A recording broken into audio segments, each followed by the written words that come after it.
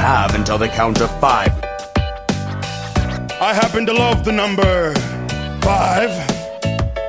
It's a beautiful number, a glorious number. You got to the count of 5.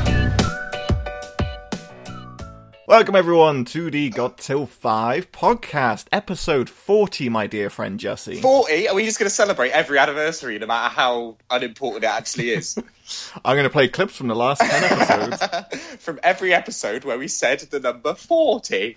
How are you? My name's Max Curtin, by the way. He's Jesse Benz. Talking still. Yeah, I'm Jesse Benz. We didn't even talk about who was going to do the intro. You just jumped into it, so which is a bit disrespectful to me, don't you think? Sorry, mate. You can have next week. Oh, okay. I ain't starting again. 41? Who wants 41? 41's for fucking lamos. Fine, you can wait 9 and have 50. No, I'll be dead by then. Oh. Right, okay. This week's episode is fun. Oh, good. Yeah, you sold it to me already. No, so this week's top 5, I'm going to let Jesse explain, because I'm still slightly confused as to what we're doing. My name is Angela. Hey, hello. We've been talking a lot about Angela Anaconda. It's a very good cartoon from the old days. Very creepy cartoon as well. You what? Very creepy cartoon. Creepy cartoon they with like photos. Animated the mouth. Yeah, it was a photo, but the mouth moved like a real human mouth. Basically mugshots, weren't they? It was just mugshots of... And they animated mugshots, and it's weird. But check it out if you don't know what we're talking about. YouTube, Angela Anaconda. Wah! Right, slightly unusual episode this week. We are doing our top 5 favourite entrances. Now, this would be a specific entrance of a specific wrestler at a specific show. What is not included, because Max asked me earlier, and I said, no, don't be so stupid, is don't be an idiot. Don't just stupid idiot. Calm down. Stop wasting my time. Calm. Breath. Sorry. And so it doesn't count interferences in matches. It doesn't count returns where someone just comes out and cuts a promo or something. That has to be an entrance to a match because that's what entrances are. Have you got to change your top 5? Yep. For God's sake. Right, okay, I'll let it go. You'll let it go. Okay. I'll let it go. It's a good return. I bet I know which one it is. So Max has cast aside my rules already, but that is basically it. We would like to hear your favourite entrances. Have you even asked them this week, Max? Because you're unclear on the rules. I didn't ask them because I feel like it would confuse them. Do you remember when we asked them who's your favourite champion when we meant all bouts and they just couldn't grasp the concept of it?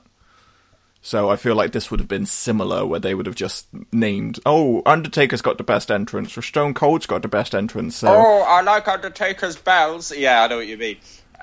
Stone Cold drops glass, smashes.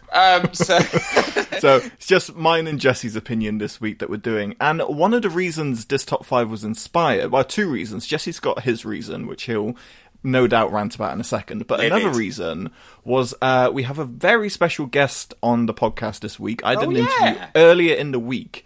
When I was at work like an adult. Yeah, I work as well. And I had an interview with the one and only Spike Trivet. Now, Spike is one of the biggest up-and-coming wrestlers on the UK scene at the moment. He's absolutely fantastic, from mic work to in-ring work. So he sat down with me and we had a nice chat. And the reason I say entrances is because he was at an Attack show on Monday. They did a Halloween spectacular. And he came out dressed as Theresa May, dancing to Dancing Queen. So, best costume ever. Best entrance ever. It was very close to being in this top 5, my friend. And it was just magical. So the interview with Spike will be coming up shortly, so you get to listen to me and not Jesse for like half an hour, which is, you're welcome. You're welcome, listeners. And then we're going to go into our top 5. But Jesse, you have an ulterior motive for why you want to do entrances, because you wanted to have a mini rant about what's going on currently in the product.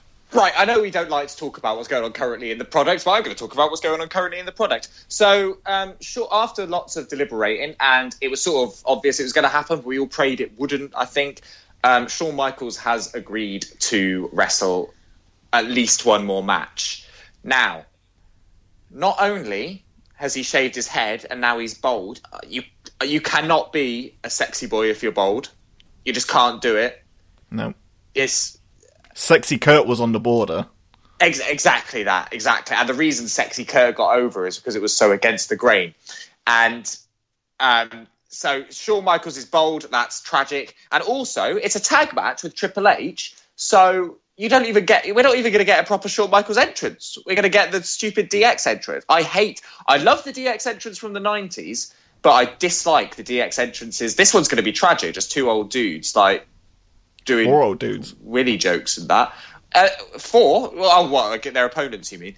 But but I mean, DX's entrance specifically, it's like just these two old dudes shuffling down, like doing dick jokes and that. And I just wanted Shawn's music. I wanted to see him come out in his chaps and dancing and that in Saudi Arabia.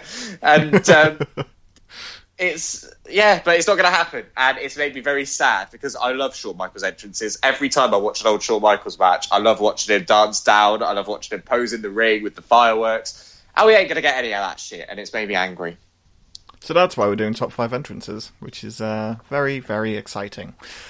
But before we get to all of that, may I please play my interview with the lovely Spike Trivet? Oh, you may.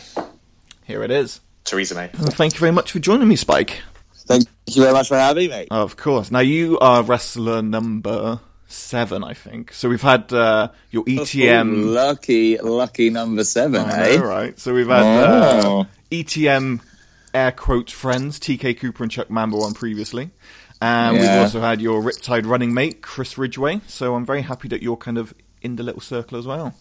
Oh, thank you very much. That's really... I'm glad... whenever I do anything like this, I always think, it's nice that somebody wants to... It's nice somebody wants to talk to me. It must mean that things are going in the right direction a little bit, you know. I think we can say definitely things are going in the right direction for you. So that's definitely good. Great. Thank you. That's very kind, mate. Thank you very much. So the one thing I want to address straight off the bat is, so normally after the interview, I'll ask you for like a promo picture, and then that'll go as like a little thumbnail. But events have happened this week, and I so badly want to use the picture. You know where I'm going with this, don't you? Yeah, I do, yeah. Teresa Trivet, you debuted, or you showed up at Attack dressed as Theresa May, coming out as Dancing Queen. Yeah. That was 2 days ago now. Yeah, wasn't done in an ironic way. I feel, was it? What do you mean? You seem to have the outfit ready. What do you mean? You had the wig ready.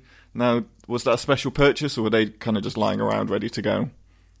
I'm not going to answer that question because I quite like the mystery to hang in the air. I think so too. I'd quite like people to have that little question hanging in the air, and then they can just make their decisions about me. I also want you, and I want to use this as well, to forever use the phrase "going to run through this promotion like a wheat field." Yeah. I wanted to get the words Wheatfield in there somewhere, and it didn't look like they were going to appear in the match at any point. So I was glad I was able to shoehorn it in. Good plan. Where I could. And that entrance has actually inspired our top 5 topic this week. So me and Jesse can't join us for this interview. We're going to be looking. Sorry, Jesse. We're going to be looking at the top 5 most iconic entrances of all time. Oh right. So you inspired us on that one. Now, should we do the classic interview kickoff and start at the beginning? Sure. The age-old question: why did wrestling resonate with you? I just think it just made me. I told this story. I'll do a quick rundown, a quick one on it because I don't have an amazing amount of time. But like, I said this on a separate Brighton-based podcast, which was that. Like I remember watching. I think it must have been Velocity or SmackDown, and then there was just a big guy with long hair in the ring who later turned out to be Test. I later discovered was Test, and then a small normal looking guy with black hair came out, and he's on the microphone, and he starts saying to him, he says to him like, "You can't be part of my family. Like, you're a piece of dirt. Stay away from my sister." And I was like, people solve their problems this way? Like, what is this? And he's like, you're going to have to fight one of my friends. Or I can't remember the ins and outs of the promo. I was only like 11. But then and then the first match I ended up watching I ever saw, I think was like Test versus Pete Gas. And it lasted like 4 minutes. Pete Gas, forgot about him. Yeah. Don't ever forget about Pete Gas, Max. Don't you ever forget. You bite your tongue, my friend. Don't you ever But yeah, and I think it was just, and that kind of stuff, and that kind of stuff just resonated with me. And then obviously, like, it's not, you know, and like the fact that what I do now as a performer, and the fact that I was blown away by Shane McMahon doing saying those things on the very first time is not a coincidence. You know, like that has stayed with me the whole time. And and from then I just thought, I don't know, I just think it's awesome. No, that's fair. I like that Shane McMahon was the one that kind of resonated with you, because the same thing happened to Jesse. His first kind of highlight was SummerSlam 2000. You remember when Blackman kendo sticked him off the scaffolding and he fell down, and he could have quite easily just landed on his head, and I just like that Vince is just perfectly fine with that, really. Yeah. Well, I think I've heard stories that apparently he was backstage being like, "Is he okay?" Like, I don't know, but like, I'm sure in real life he's a very loving father. Yes, of course. But like, but you know, I think but I think for me, like the one that he's like, Shane McMahon for me has resonated with me all the way, because I connect with him a lot, not like for like real character reasons, but just because like he's not, you know, like, especially, you know, like obviously now he does like jiu-jitsu and things like that, and he's in like incredible shape, and I'm sure he was back then, but like back then he was much more just a guy, you know, like he was an asshole, like his character made him he was a terrible man, but there was just something about him he was just a man, you know, he wasn't big, he wasn't jacked, but he was just a man taking like incredible risks with his body, and you know, and everything around him was story based and stuff, and I just hated him. Yeah. You know, I hated him. You know, when he would like slap someone in the face and just run around the ring, I would just get so excited because I wanted them to catch him. You know, I wanted him to get beaten up. Same with Mr. McMahon. Like I loathed both of them when I was a kid. I really hated them. Do you think that kind of had a knock-on effect to your character? Because obviously you played a silver spoon, you know, aspect of that side of wrestling, and do you think that had any kind of impact on it? I don't think it had any impact on. No, because the silver spoon thing I came across by accident. Like I didn't. The whole like rich boy thing is not. Well, I mean, there's elements of my life that are similar to that. Yeah. You know, like I did go to a very hoity-toity private school, but in real life, the school wasn't really for me. You know, like I was not well suited to the way the school was, whereas Spike very much is. Like, so there are aspects of him, of my real life, that relate to him. I think it doesn't. It's not about the way that it didn't influence my decision to be what Spike is, but I definitely feel like my loathing, hatred for them was much stronger, and Triple H as well, was much stronger than any love I had for any babyface. Yeah, no, I think that makes sense. And do you know what I mean? Yeah, definitely. And a quick plug there, if people haven't heard our top 5 Vince McMahon episode, it's a doozy. So. Oh, really? I bet it is. Yeah, we've got some clips in. There's just too much crazy McMahon to get into one episode. It was just too much. Me and Teeks and Mambo sometimes get together. Teeks was doing it downstairs right now. When I got home, me and TK will sometimes, when we don't have anything going on, we're currently in the middle of watching old SmackDown reruns from on the WWE Network from like I think 2002 onwards. I think we're in 2004 now. The good era. That's really good era, and this is when, and that was when Vince McMahon like fought his own like in 2018 as well. Like, it's so mad, like watching it, like the storyline where he fought his own daughter so that she couldn't be the GM, and he like choked her out so much that like her mother, who he was blatantly cheating on with Sable on the other side of the ring, has to throw in the towel because he's beating up his daughter so brutally. It was just watch it and you're like, what is life? Vince McMahon 2003 is just peak craziness, because you mentioned the Stephanie thing, and we did a top 5 No Mercy matches, and Jesse was like adamant that was his number 2 favorite No Mercy match of all time. And he defended it to the hilt, and I was just really concerned about him after that. And then you got the Zach Gowen. What's going on, man? Right? And then you got the Zach Gowen stuff going on, and as you mentioned, Sable. So yeah, peak crazy McMahon at that point. Crazy man. It's crazy man. He's gotten away with murder, isn't he? Oh, definitely. Like, he's gotten away. I was going to make a joke there, but I probably shouldn't. Like, I was going to be like, he probably has, but obviously, I'd quite like a job, please.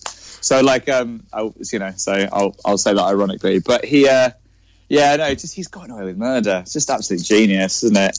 Him and Shane, what genius is. It's a weird carny circus, is that wrestling business. You got to love it. Beautiful, yeah. Now, the Spike character, where did that kind of come from? Was it a natural progression, or was it just that makes sense, let's lead with that? So he came about in a promo class when I was at the Projo, now called Knuckle-Locks, and so he didn't really come, but the sort of the twinkle in the milkman's eye that was that made him come about was that it's not a secret that I was once an actor. I went to a really good drama school. I was really fortunate to go to a good drama school and all those things. And I've been acting for 20 years. So that kind of improvisation a lot was kind of my bread and butter, really. So bouncing off of people and things is something that I enjoy and I've got a lot of experience in and comes easier to me than others, I would say. But so we were just doing a promo class. I just said, and somebody was like, okay, just do Cambridge versus, because I'm from Cambridge, and it was do Cambridge versus Essex with this girl. And then I just didn't know what to do, so I instantly just turned up my accent and just sort of, and it was just overly posh, and then we just did this promo and everyone was laughing and stuff, and then we stopped and I turned and everybody was just kind of sort of wide-eyed and just kind of nodding at me, and I was like, and I remember, and that's an experience that I'm used to, and that used to be in drama school, which was that you do an exercise, or you do a performance, and if you turn and you'd see everybody wide-eyed kind of nodding, you'd be like, oh, this is the way I need to go, I did well. Yeah. And that was kind of what it was, and then I sort of was like, oh, so, and then somebody just said to me, I don't think anybody in British wrestling at the moment is doing Posh Boy. So, that might be something for you to consider. And then for me it was about making it my own. So for me it was about taking the idea of a Posh Boy and then pushing it into the into the 21st century, making it the 2018 Posh Boy, not making it a caricature, making him a person. Yeah. Do you know what I mean? Making you got to build something around just being a Posh Boy, right? So yeah, giving him his own traits, his own little idiosyncrasies, making sure that he was, just making, because I think that what's really good about him, I think, is that he's got the Posh Boy thing, but you can kind of put him in any situation, and I've said this before, I'm quite proud of him. I feel like he can get heat in any situation. I was having this conversation with Chief Deputy Dunn the other day, who's a good friend of mine, and and he said to me, he was like, and he was really nice to me. He said, what you've done is that he's quite malleable, so you can put him in an adult crowd of liberals, and people will call him a Tory and hate him. You can put him in front of kids, and they'll just see an authority figure, posh guy, and they'll hate him. But underneath it all, you're also just a dick. Doesn't mince words. So no, he doesn't. But he was he doesn't. But he was but you're also just, you've also got this thing of you're just. He's also he's not just posh, he's also a dick, and you can rely on him to be a dick. But you can also rely on him to have reasons to be a dick. And what annoys you about, and what I try to do with everything, is I try to make everything I do seem justified, to me at least. Yeah, and I honestly think that comes across, because awesome. The first time I saw you was at Riptide. I think it was the second show, came out on the mic, and there's just something about you on the mic, and now that you mention the acting side of things, that does make sense why you're so comfortable on it. But you're like the only wrestler I know where I'll have a chat with you at merch, or I'll see you just, normally at the merch table, lovely bloke, and then I'll see you a week afterwards, and you'll come out to the ring, and I go, God, this prick again. Just to make you laugh. Cool. It's a really rare gift to be like that good. So I really love your mic work, and it's not just your mic work; it's how you are in the ring as well. As you say, every action has meaning to it. Thank you. You're welcome, mate. So that's very kind. Complimentary here. Now, very quickly, I really struggle with compliments. I'm always out on things. It's awkward, isn't it? It's awkward. Thank you. Yeah, it's why it's good that like when I don't receive any praise while I'm in the ring because I'm really awkward with it.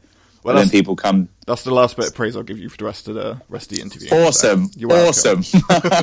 Now, just moving on to promotion side of things, you recently worked at Kamikaze and had a fans bring the weapon match against Clint.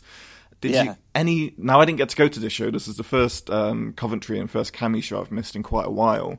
Now, what kind of weapons? I haven't seen the match yet. So, what was any personal favourite weapons that were bought? Some of them were mental. Like somebody brought. There was funny stuff. Like somebody made a giant silver spoon, which was awesome. That was really cool. I think I hit him in the nuts with that. There was like a squeaky rubber chicken. There was a toilet seat. There was so I did one once. I did one once for Anarchy with Jimmy Havoc, and there was enough stuff to do a good match, but there wasn't loads of stuff, and some of it was really obscure. Whereas at Kamikaze, there was honestly, man, I felt so bad for some of the fans because they brought them, but there were literally baskets of stuff. There was 3 or 4 baskets filled with stuff. But I kind of want to do a shout out to it because we didn't use it because both me and Clint were too terrified. But there was one thing that was a Beanie Baby that had 3-inch nails sticking out of it. Jesus. Someone had absolutely murdered this beanie, this little, I think it was either pink or blue. It was a pink or blue teddy bear Beanie Baby, and it had, I'm not kidding, it had 20 3-inch nails sticking out of it. And I don't know how they managed to, I've never made a weapon in that sense, so I don't, or done any seamstressing. So I don't know how, because I don't know how they managed to get all of the pointy ends outwards and then the back ends in and just have it stay there. It was the most savage thing. Me and Clint looked at it for ages, being how can we use this? And then eventually we were just we're just too afraid. Just can't be done. Yeah, we were just it's just too risky. Sometimes it's just too risky. Sometimes people bring things I've only done 2 of those matches, but sometimes people bring things and you just think, I just can't use that. Yeah. It's just too dangerous. Somebody at the Anarchy show brought, when I did it against Jimmy Havoc, this was a few months after I went through the mirror at Progress, and somebody brought a mirror. All right. And I was for fuck's sake. I'm not doing that again. I was what happened last time? Why did And he's and then I saw him afterwards. He's it was me that brought the mirror. I'm a huge fan. And I was are you? Are you really? Do you want to get me hurt? Doesn't seem like the actions of someone who is a huge fan after what happened last time. No, bring me a pillow. Bring me something nice. Just bring me money. Bring me money, guys. Bring me money. And then the other thing which we used for the finish was a table of light tubes. Somebody made a table of light tubes that had I don't know, it had must have had 40 light tubes in it. Jesus. And me and Clint were and it was whoever made that. I want to give them a shout out to them because they really made that match. Because me and Clint backstage were oh god, I really would like some light tubes. And they delivered. Didn't you say your elbow got all fucked up from the light tubes? Or was that's that bit? No, they didn't get fucked up from. I mean, indirectly they did, but I went through the light tubes. I went through the light tubes, and then and then they were fine. And then the other day I just sort of picked my elbow where without thinking about it, and then it got infected. Gross. And then it was good. And then I discovered TCP, kids. Always remember TCP if you fall into light tubes. dilute that TCP and rub that on your skin. Honestly, that changed that turned the whole situation on its head. There you go, mate. New sponsorship deal. Yeah, TCP. So with that match, and obviously work with Anarchy Pro and stuff, so you seem to be doing a lot more hardcore than a lot of other guys out there, and you have another match coming up at Cami, which I have to do a cheap plug of now, teaming with Jimmy Havoc to take on Clint Margera and Luke Douglas in a tag team death match on November 16th for the Empire in Coventry. Tickets are available soon. Plug in. Was that your choice, I should say, or do fans just want to see you get hurt? No, that's just what Kamikaze did. Like, I'm not really I think I love deathmatch wrestling. Yeah. I really love it. I've kind of backed myself into a bit of a corner where, like, I've done a few death matches and a few no DQs, and I find myself being booked for, like, I find people taking me on for bookings, and then it gets announced and it's some sort of death match or some sort of no DQ. So I've kind of backed myself into a corner where people, I think, I need to start. I need to not start not doing them, because I do love them. I think they're great, and I think they're tremendous fun. And but yeah, I have done a lot recently, and I've got like a few more coming up, and I am quite eager to get back on some good healthy singles action. Yes. Like, it's not to say that I don't like them. I do definitely like them. You know, I got into them for a reason, but I am also very keen to. I am also very, like, I feel like with death matches, the only way to up the ante is to go a bit crazy.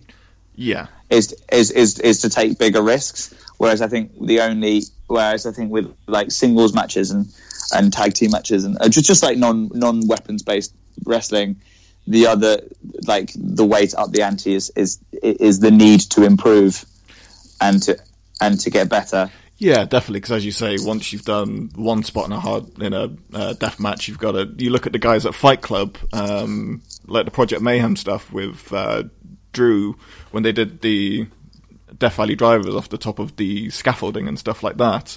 Yeah. Just beautiful deathmatch wrestling. Oh, incredible! Absolutely incredible. Like incredible deathmatch wrestling. But it's like they did it last year and they have to just go so much bigger. But like incredible match. Like I've wrestled Jimmy, Clint, and Drew on numerous occasions, and and I'm a big fan of RSP. Definitely. So. Like meeting him at Wembley was a little bit of like a inner marking out for me, because I think he's awesome. Oh yeah, how was Wembley? So, how did you find it? It was sick, mate. Yeah, it was great. It was amazing. It was such an amazing experience. It was nice. It was we got there with all these people who I really like and admire all those people that were in the match, to be honest. I got there, it was sort of like in the final four, which was cool. And then, and then people, it's funny because it's that whole dick thing again. So I was in the final four. So people were kind of like deciding what they wanted to do and all that kind of stuff. And I was like, I don't need to do much. Like I'm in the final four. I don't need any more than that, really. Yeah. That was my thinking. I'm in the final four. Like I'm in the final four with like some really great friends. Like I'll be able to like have a great time, and that means more to me than anything else. And then we were putting the match together, and just any spot that just required a complete arsehole, they'd just be like, yeah, Spike can do that. So I'd be like, so RJ had his spot with Styx, and they were like, yeah, and then we should get eliminated, and yeah, Spike should be that guy. Like just anything that required and then Ricky Shane Page was like, do you need to eliminate someone else? And I was like, no, I'm cool. And then Ricky Payne is like, well, I haven't been eliminated yet. Do you want to with me? And I was like, yes. Yes, I do. yes, please. So I ended up getting these amazing opportunities just by sort of standing there and just sort of like trying to like let everybody else do what they needed to do. And then just people came to me whenever they just needed a complete complete arsehole. Pays to be a dick. That's what I'm learning from this podcast. It pays to be a dick, guys. Now, speaking of promotions, we obviously have to speak about Riptide. And the first, let's call it, year, which ended with you and Mambo. Mambo became the first ever Brighton Championship. Damn it. Damn him. And I spoke about this with Josh when he was on, and he was talking about the building of storylines and how important it was. And it made sense to have things built around you for the year, with obviously how Brighton is. How important was that match and just Riptide in general in that first initial year run? Incredibly important. Progress gave me an opportunity in that they allowed me to, in that you can't have a better, it's harder to argue that you could have a better platform starting out than Progress. No. Than Progress. So that they put me up, they gave me some good matches and made me known and made people aware of me. Riptide, I think Riptide, what they did was, I wouldn't be anywhere near I don't think I would have been on Attack in London and this past Sunday if it wasn't for Riptide. I don't think people would know who I was. I don't think people would know who I am. I think Riptide has changed my life. It really has. I really can't.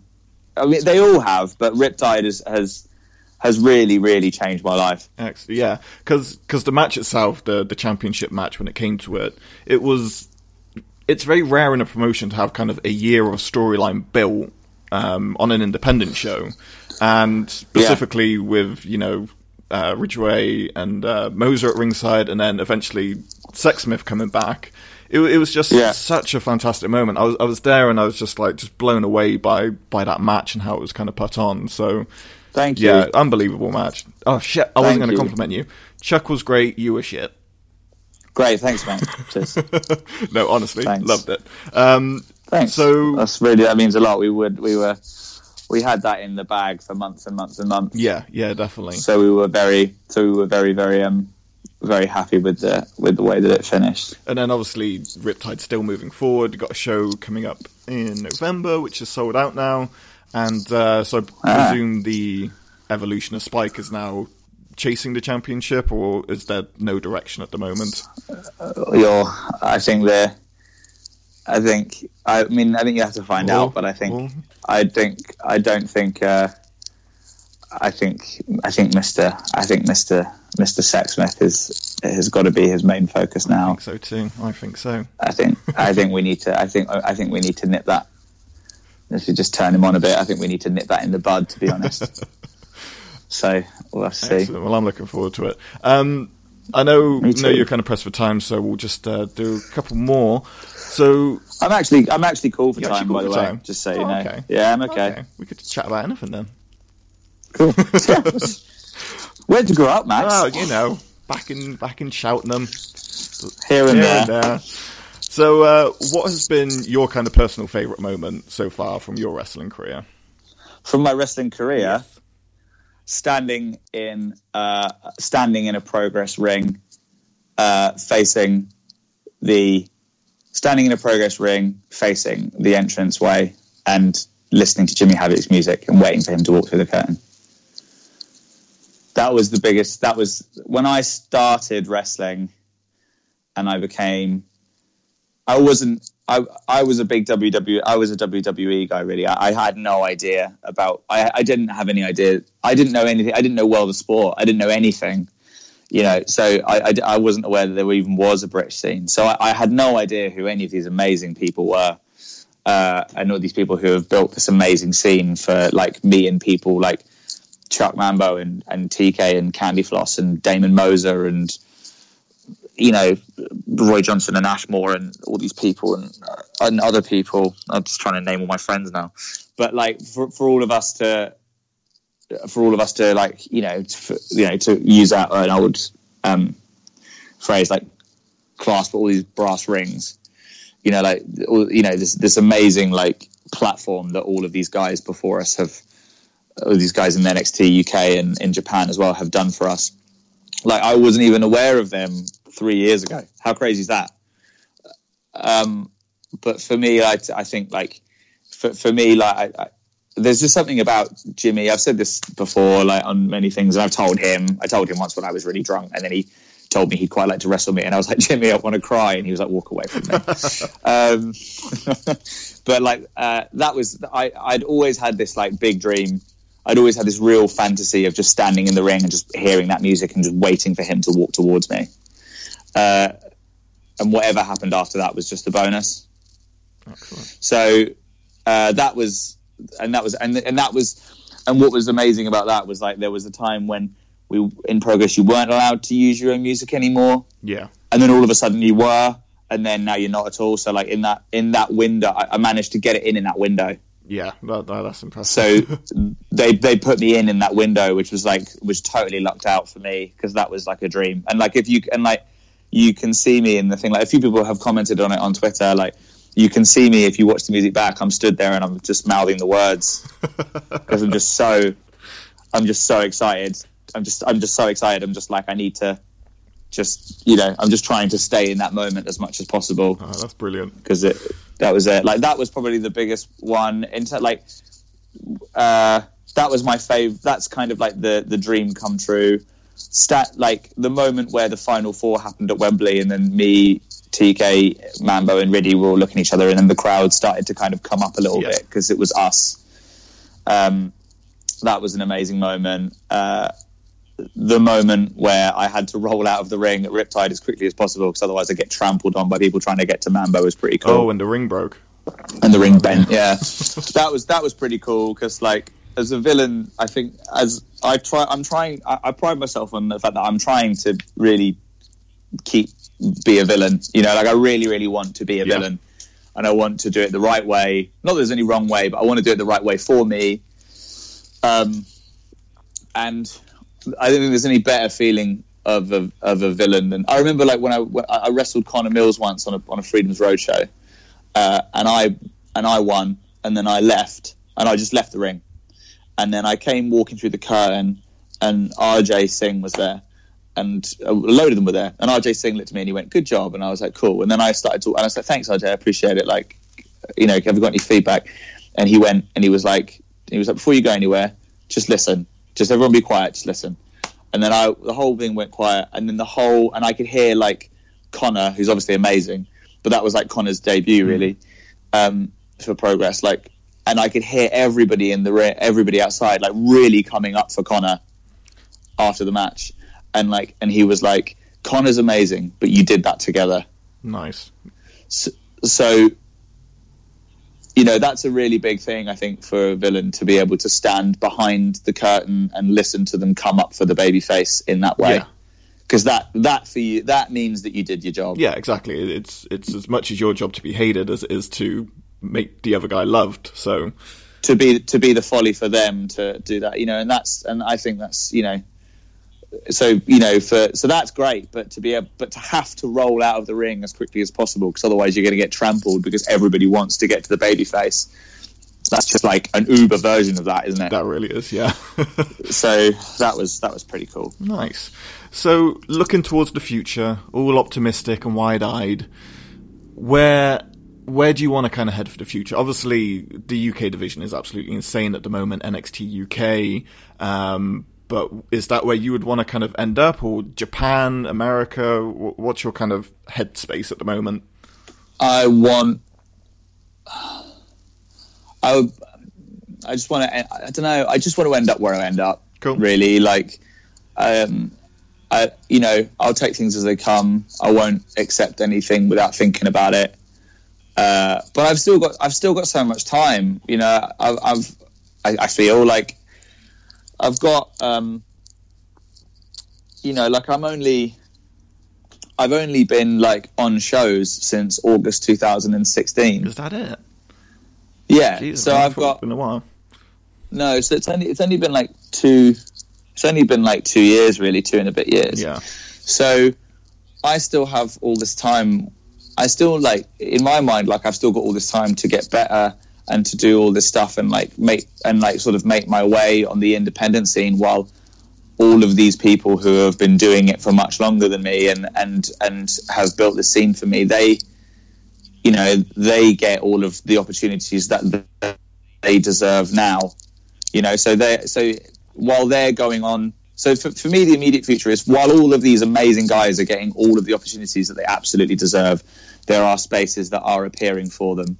And my immediate aspiration is to make my name in those spaces while they get what they deserve. And then hopefully over time I can develop my skills and work on getting better and becoming something that either WWE or Japan or World of Sport will want.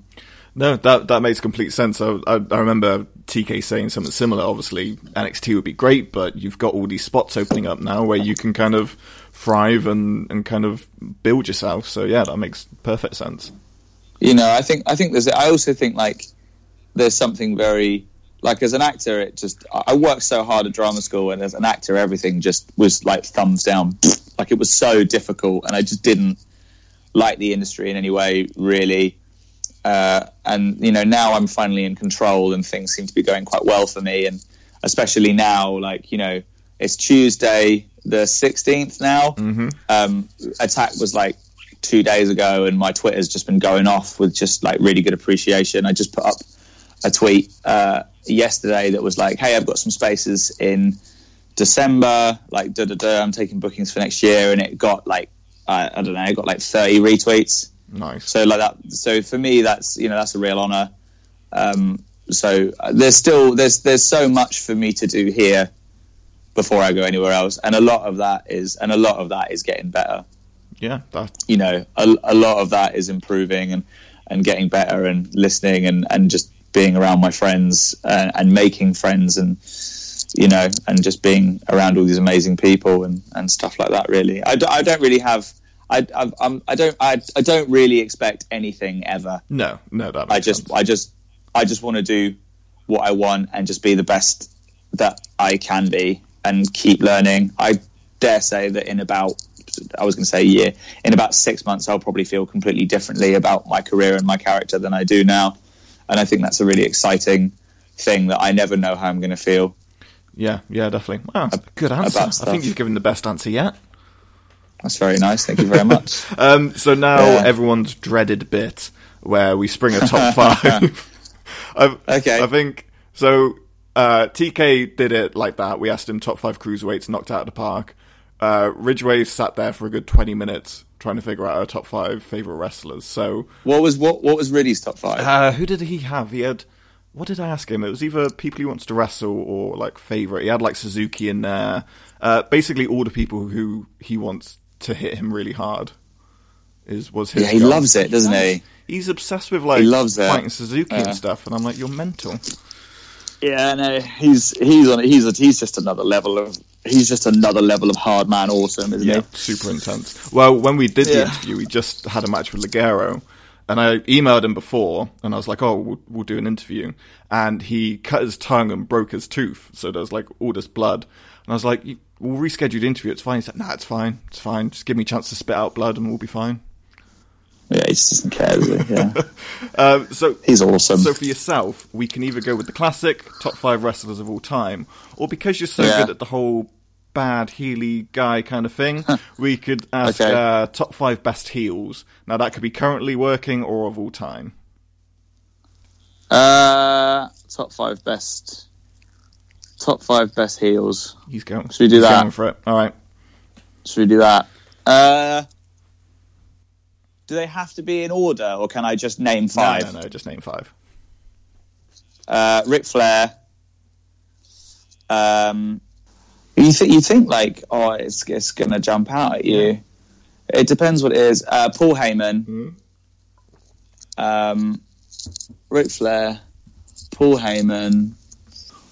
Paul Robinson. Ooh, good one. Jimmy Havoc.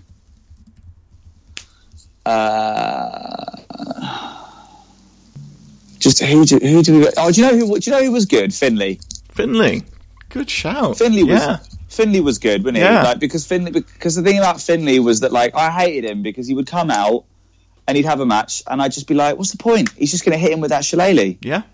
What's the point? I hate him. So yeah, I'm sure there are others. Those are just the 5 that just come to me right now. but Paul Robinson's Jimmy Havoc. Robinson's fantastic. I remember I just looked at him funny and at a crowd, and he got on my face, and I was like, "What's happening? Why is?" I know. He's so scary, isn't he? Such a scary man. He's such a scary man, like out there, and then like, you know, and then like you'll be backstage eating an oatmeal raisin cookie, and you're like, "Does anyone want a cookie?" And he's like, "Yeah." So he's like, "Yeah."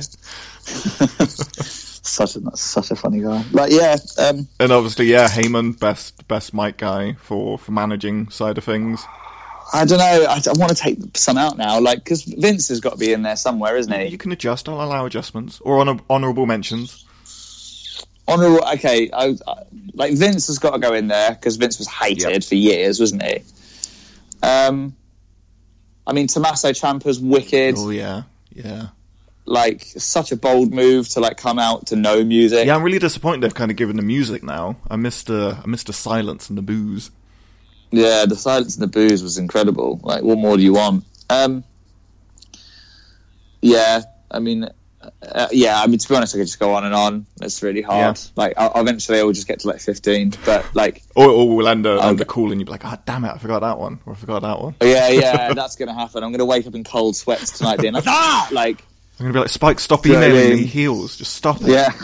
Spike, leave me alone. Like, yeah. I think that's really a solid choice. I don't think we've ever done heels, top 5 heels. I think I'll write that down. I'll have to do that one. What was the other one? Top 5 wrestlers or top 5 wrestlers I want to work? Ooh, well, you could do both if you can feel like you're feeling confident. Oh, God. You have to. So, top 5 favourite wrestlers. Top 5 favourite wrestlers. Jimmy Havoc, Triple H, Shane McMahon, Eddie Guerrero,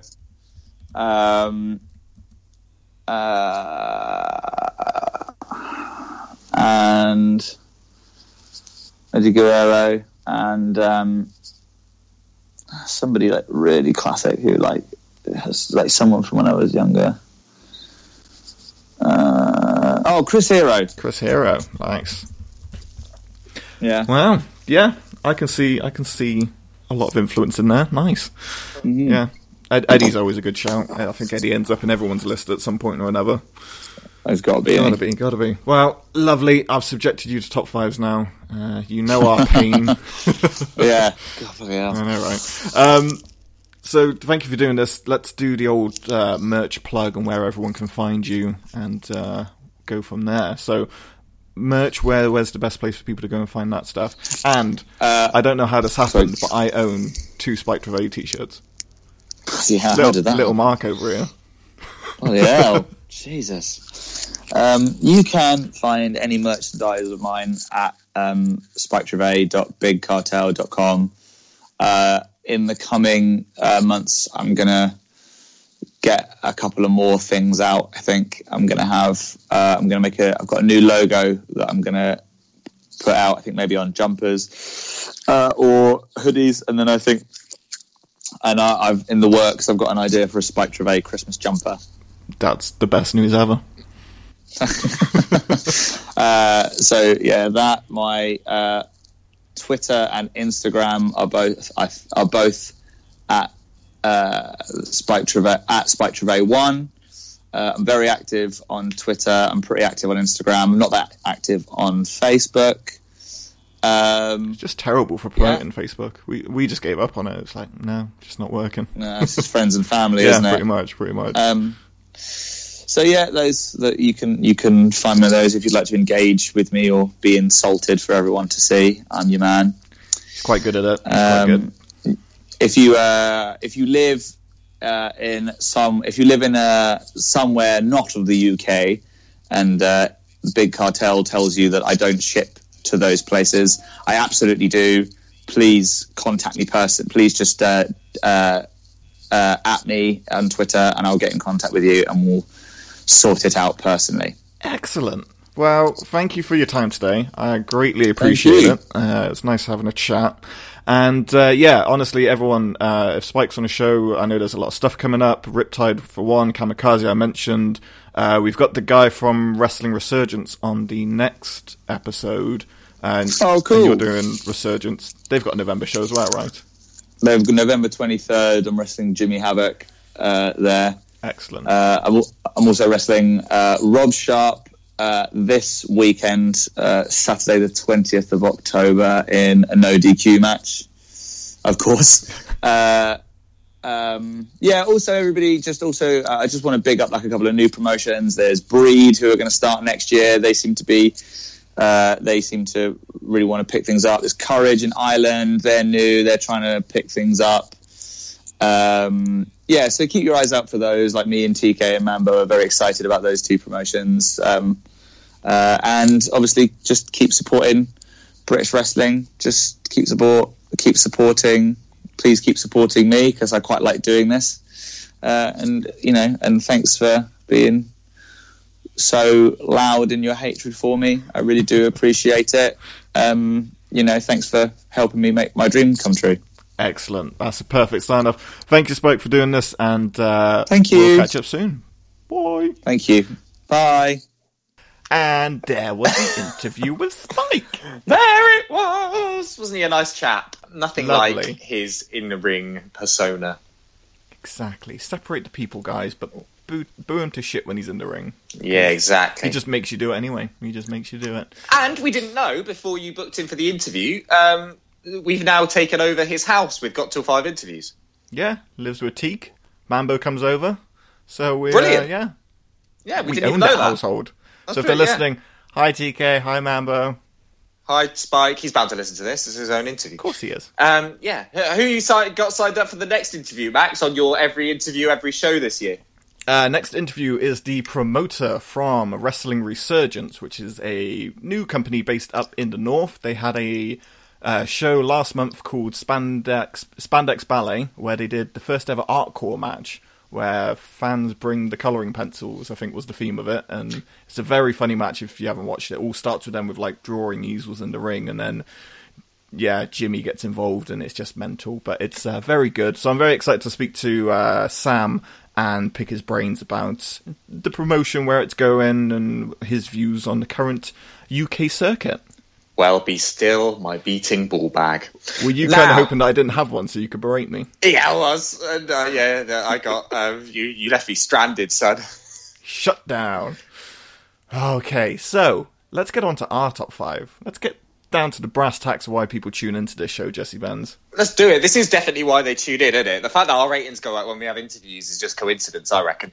I reckon it's the wrestlers just listening to themselves. Very egotistical. You reckon just spamming F5 or whatever you have to do to listen to a podcast? I don't know how life works. Exactly. Read a book, you losers.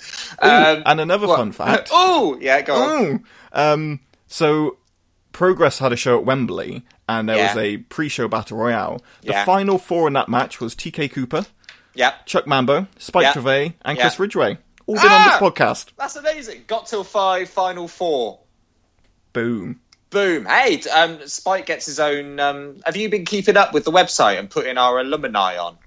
That's yes. a no. I think you need to get back on that, mate, because they're good-looking pages, and I like that they all get their own little colour, like a Power Ranger. Yes, I'll find I feel like Spike needs green for money. We'll get green, Spike nice. Green. Or blue for Tory. Like, who knows? Nice, yeah, that's good. You need to put up Joe from the other week and all. Oh, yeah, forgot about Joe. I've mainly just been putting up wrestlers, because we've had people like Jim Lee, and we've had... Yeah, put them up! Josh Bevan. Put them up! Put them up, get them up there. Put them all up. Everyone's equal. Everyone's welcome. Look, this is a podcast for everyone. If they've been on, they deserve a little alumni page. You're right, I'm sorry. I'll get on that as soon as possible. Okay, and you should probably make one for us while you're at it. Why do we need an alumni page? Not alumni, but like we need... I want my own colour. Do you want a little about me page just for you? I do. We need to do a photo shoot. Yeah, of course I do. We need to do a photo shoot and that. We're taking this to the next level. It's year 2, Max. It's show 40, for God's sake. Okay, can we do a photo shoot where it's just like... but it's like engagement photos? So it's just us in a field, like, oh... Can I kiss you? Yeah, exactly. We're just lying down, legs kicking in the air. Good. Okay, let's play the drop for the top 5 and get on with this ridiculous life of ours. Here's the drop. 5, 4, 3, 2, 1, 0. Are you ready? Oh, hell yeah. You fans can stick it, brother. Who's your daddy, Montreal? Tell me he didn't just say that.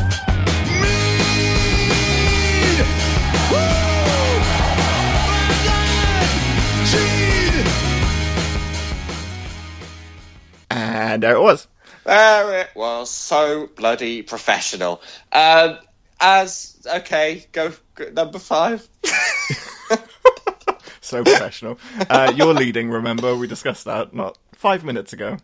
Okay, did we? Yeah. No, you said I could do the intro next week. That was what we were talking about with the... Yeah, and then I said, you do the first top 5 because I'm still unclear on the rules. Oh, I wasn't listening to that bit. Okay. So I'm going to start with... this is an odd one, and maybe a slightly hipstery one, I don't know. But it's something that someone that I know for a fact is possibly your favourite wrestler of all time, Max. Ooh. I have it on good authority. It is from ICW Fear and Loathing 8, the entrance of Grado. Oh my god. Pick another one. No, see, it's another one. No, see, you've done this to me, mate, because you're the one that always picks a silly number 5, and it's rubbed off on me, maybe. But have you actually seen it? No, because it's Grado. Why do you hate Grado? Grado's brilliant. Now, Grado was in the main event of Fear and Loathing 8. Fear and Loathing is like the WrestleMania of ICW in many ways. It was their biggest show to date. I'm sure they've done bigger since, but it was massive, and filmed really well. And yeah, just Grado's... honestly, watch it. Grado's in the main event. He's challenging for the title. It was at his peak of being over, being like, the comedy underdog that everyone loves. And, he comes out to Like a Prayer by Madonna. Yeah. They sort of did this amazing slow version of the song first before it hit into the main song, and it was just so epic. And the commentator, I don't know his name, I wish I did, the ICW commentator, who is brilliant, he does an amazing job, is just like JR level of passion, shouting for Grado and how he's earned his spot and all this, and he gives Grado a high five as he walks past. It's just a really, really goose pimply entrance, seeing a dude who has got over completely on his own terms, sort of home crowd, home company. He was the face of ICW in many ways. It's just awesome. It's just WrestleMania level. WWE wish that they could evoke emotion like that from a entrance. Very good. No, you have to, honestly. I will go and watch it. I will watch it. Entrances is like 2 minutes, dude. It's good, I promise. Okay, I'll become a Grado fan. Dude, what have you got against him? We've had this discussion before. I just don't like him. That's not a reason. It's not. You can't, is it? Do you not think he's talented? He can wrestle. He's pretty good. He just doesn't resonate with me. I don't see the appeal whatsoever. Do you hate Scottish people? I love Scottish people. I think you hate them. I want to marry them.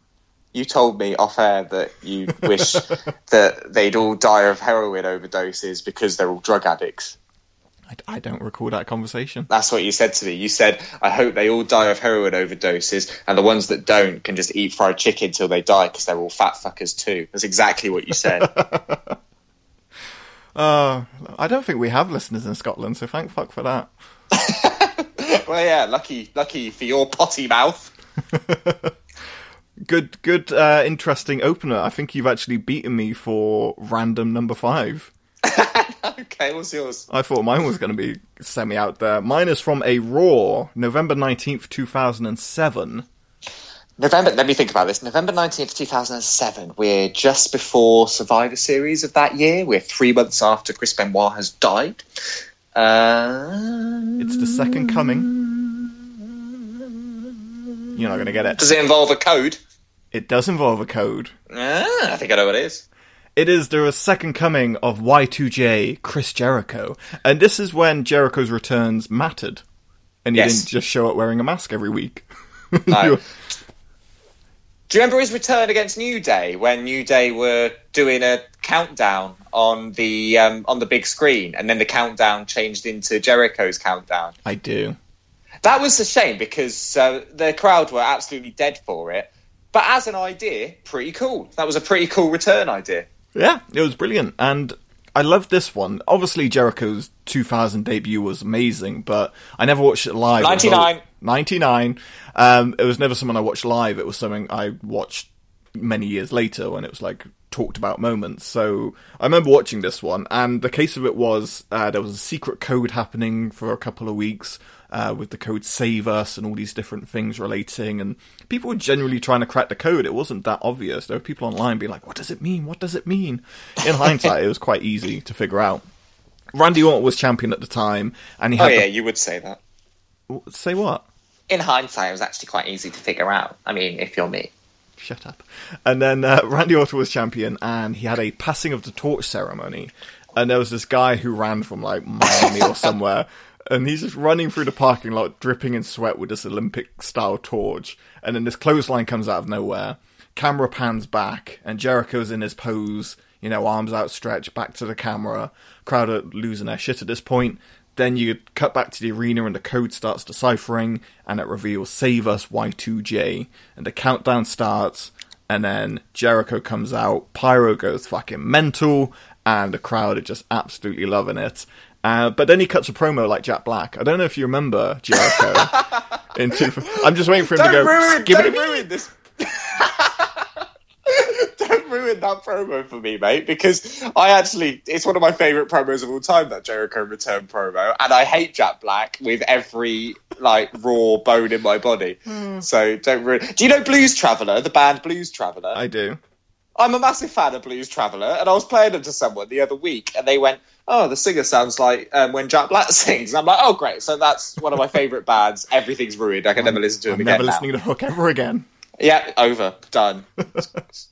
But it was a brilliant return, and it set up one of Jericho's best runs in WWE. It's when he was back with the short hair. He got the Intercontinental title run. The Codebreaker was brought back. Then glittery waistcoat. Glittery. It was too glittery to handle.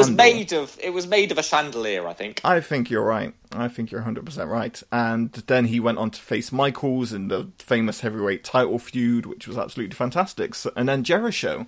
So he was only back for like 2 years, but the 2 years of when he was back, I think, was Jericho's best WWE work, personally. It was very good. I agree. I like that. Talking about that opening promo, it's like Jack Black. I do like it when he says Randy Orton has childbearing hips. He does. I've always remembered that, and every time I look at Randy Orton, I look at his childbearing hips. So yeah, Jericho for me coming back the second time was a special moment. That's good. I mean, technically breaks the rules, but I will let you have it because it was a good time. I was actually going to break the rules for my number 3 as well, but I've switched out now, so we're all good. Oh, wait. We know what our crossover sound is going to be, but we haven't told the dear listeners. Yeah. Obviously, as you know, if we have a crossover, we play a sound drop, and then me and Jessica get to talk about it together because one of us stole the other person's. And this week we decided on Sexy Boy? I'm just a sexy boy. This is what we won't be hearing when Shawn Michaels returns for a wrestle. In Saudi Arabia. In Saudi Arabia. Yes. Yes. Yes. Maybe that's a good something I hadn't thought of, actually, because they're not into, like, sexualized stuff, are they? So maybe that's why they had to reason. Do it. Yeah. Yeah, so to cover up Shawn being all sexy and that. Maybe, I don't know. I hadn't thought about that till just now. What an interesting thought. Does it make you feel a bit better? No, okay. They just shouldn't be doing it at all. I like that. Did you see what Kevin Nash said about this whole Saudi Arabia controversy and stuff? Though he's like, man, it's a booking, just do it. He's like, this isn't a UN, it's a show, and he's kind of right. So I know what he means. As he sips his Pinot. I love WWE stubbornness around the whole Saudi Arabia thing. It's like, fuck you, they're paying us a lot of money. Yeah, I think they've pretty much got a record of saying the only way they won't do it at this point is if Donald Trump, like, personally phones them and says don't do it. That's the only way. No morality in that company whatsoever. No, of course not. A bunch of carnies. Exactly. Can I do my number 5? No, you could do your number 4. I haven't done my number 5. Oh, yes, I have. Yeah, Greedo. You're all right today, mate. Yeah, no, sorry. No, I've got them written down here, but not in order. So I was looking at the top one, which I haven't done yet. But do you see what I mean? I see. My life is confusing. Why did I say we were professional earlier? I've bollocked it right up. My number 4 is from what? Is from WrestleMania 20 from 2004. It is the return of The Undertaker. Dong. With Paul Bearer. So this is the return of the dead man. This is after we'd had the American Badass for a few years with his little motorbike and his little mate Fred Durst rolling around. And a few months earlier, Survivor Series 2003, Kane had buried The Undertaker alive in Undertaker's match with Vince, which we've talked about before, is one of the bloodiest matches you've ever seen. The blade job Vince gives himself is horrendous. There's also a good bit where Vince is all bleeding on the commentary table. Undertaker's punching him really hard in the face. Then he looks at the crowd and goes, "I'm just getting started." And this big fat lady in the front goes, "Woohoo!" I really like it. Make him bleed. So he comes back at WrestleMania 20. Everyone knew, or like highly suspected, that this was the return of classic Undertaker with his, longer hair, the dong music, and darkness music. And all that. Joey Ryan playing his tracks down. But what no one expected was the return of Paul Bearer as well. So first we get the blackout, then we hear, "Oh no!" and Paul Bearer comes back, which is brilliant. And the camera's on him, and he's brilliant. You just see him look at the ring, like staring at Kane with all the druids around him, and he just goes, "You're no son of mine!" And then the proper dog hits, and Undertaker comes out, and he's back, and his hair hadn't grown quite as long as he'd wanted it to in those few months, I think. Oh, I thought it looked cool. I remember he'd done his best. Being 14, and when I had my long locks, and I screenshotted a picture of Undertaker when he takes his hat off, and I went to the hairdresser, and I was like, I want to look like that. And is that the picture you took? Yeah, and then they That's cool. Turned me into a mushroom head. They turned you into a sort of a mushroom head and a little bit of Knuckles from Sonic. Yeah. You had a Knuckles the Echidna look going on for a while, which I admired. I know.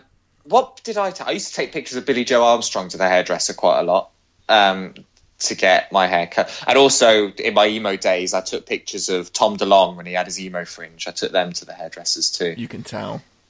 Yeah, man. And obviously pictures of Travis when I went through my mohawk phase. Travis Barker, that is, not Travis from Taxi. It could be similar. Yeah, I suppose it's not that different, is it?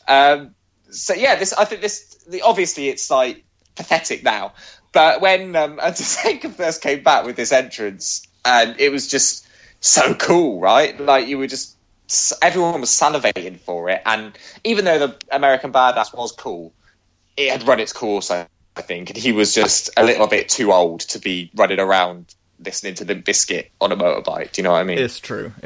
And one thing I loved is the Druids being there, harkening back to WrestleMania 12. There was one WrestleMania where he did the famous with like all the Druids, and it was really good. But I remember the Druids at WrestleMania 20. The actual, if you watch the torches, they're like dripping fire. Yeah, man. I remember.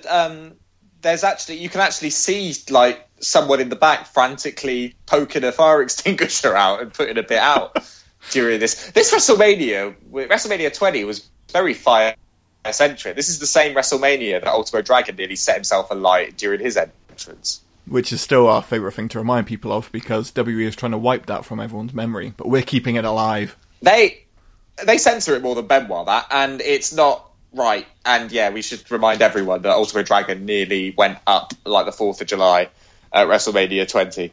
But yeah, so lots of pyromania at WrestleMania 20, which I, for one, support. Where it all began again. It did all begin again. I really like that opening video package for WrestleMania 20. Where it all be. Although, yeah, but then it's got that voiceover who does all the, in a world, that guy, and so where it all begins. And then it goes through, but then the end bit is Vincent Shane with Shane's baby, isn't it? Oh, yeah. So that's how that package ends, with them looking quite awkward, I have to say, standing next to each other with, I imagine, Shane's firstborn child. But the voiceover dude, like, it's almost like he's watching it as it's happening, and he sees how awkward they look, because he goes, where it all begins. Again? He does it like a question. It's like he's Ron Burgundy and someone put a question mark at the end of his thing. I'm Ron Burgundy? Yeah, if you go back and watch it, that's exactly what the voiceover guy does. Where it all begins. Again? It's honestly worth watching. I've never made the connection, which is a stupid thing I'm about to say, but at WrestleMania 32, when Shane comes out with his kids, whenever he wrestled The Undertaker, and he comes out with his kids. It was 32. Yeah, 32. So yeah, that oldest kid is now that baby man. Whoa. Yeah. Which makes him, 14 now? Yeah. So 12 then? Yes. Yes. Yeah, that's weird, isn't it? Yeah. My number 4 match is heading over to Japan. Ooh! Have you got any Japanese men on your list? No. Women? No. Midgets? Yeah. Red shoes? No, I haven't. No, nothing Japanese. I obviously love Japanese wrestling, but none of the entrances have particularly... Oh, they obviously have great entrances. Like, I could watch Okada's all day. Nakamura's was good back in the day. But there's nothing, like, over-the-top good from a specific show for me. Well, for me personally, there were 2 at Wrestle Kingdom 11, and I had to pick between which one was my favourite. But I feel for, like, showmanship, this was the better one. And we're talking about the main event, Kenny Omega, Wrestle Kingdom 11, where he was the Terminator. Oh, yeah, that was cool. Yeah, the opening package was wicked as well. Really well done. Naked Kenny. Yeah, I was happy. It was so good. For anyone who doesn't watch New Japan or hasn't seen it, so they recreate the introduction to Terminator 1, where Kenny's, like, naked and he's walking around. These Japanese guys are making fun of him because he's naked and it's cold out. And they make fun, and he's like, give me your clothes, and then he says in Japanese. And a fun fact I learned the other day, Jesse, fun fact, the guy's wearing the traditional leather jacket and the pants and everything that Kenny Omega comes out to in his entrance, but he's also wearing a white t-shirt, if you'll notice, and Kenny Omega does not come out in a white t-shirt. Do you know why? Why, Max? Because that gentleman was wearing an Okada t-shirt, so he would not, of course, wear it. Ah, that is interesting. It is. Kenny then comes out and puts Triple H to shame at WrestleMania 31, where he did his really awkward podium holding up skulls thing, and then he has a cool mask on, and he's got a shotgun over one shoulder, and he just looks boss as fuck going into one of the greatest matches of the modern era, 20, 30 years ever. Yeah, I agree. We've talked about them at great length, and I still think it's my personal favourite of all the Kenny Omega Okada matches, just because it was so unexpected how good it was. Yes. Not unexpected, but do you know what I mean? Like we knew we were going to get... Yeah, we knew we were going to get a good main event. We didn't know we were going to get that good a main event. Yeah, exactly. Whereas the Omega Okada match that happened afterwards, we already knew that they were going to be amazing before they happened. But this was just, incredible. Yeah. And I like Okada's... I've always felt like Okada's entrance with the sound of the money dropping and stuff is very final bossy. Do you know what I mean? Completely. Like, it feels like he is the final boss of New Japan. And yeah, I love that entrance as well. I love Okada's entrance. Well, they changed up his video package. When Kenny eventually won the title in the 2 out of 3 falls, then they did that Okada video package beforehand. That was very final boss as well. And then with the penny drop. And now he dyes his hair red and he likes balloons, so...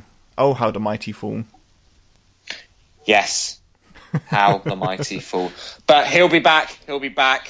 He's just taken a break with balloons, which is something we all wish we could do. Yeah, he's already getting his comeback. It's already happening. But that's current. Yeah. Back to the entrance. Yeah, sorry. Kenny looks dope as fuck, especially when he does the Bullet Club pose with the shotgun. I remember watching that and going, that's cool. That's really cool. Yeah. I like that.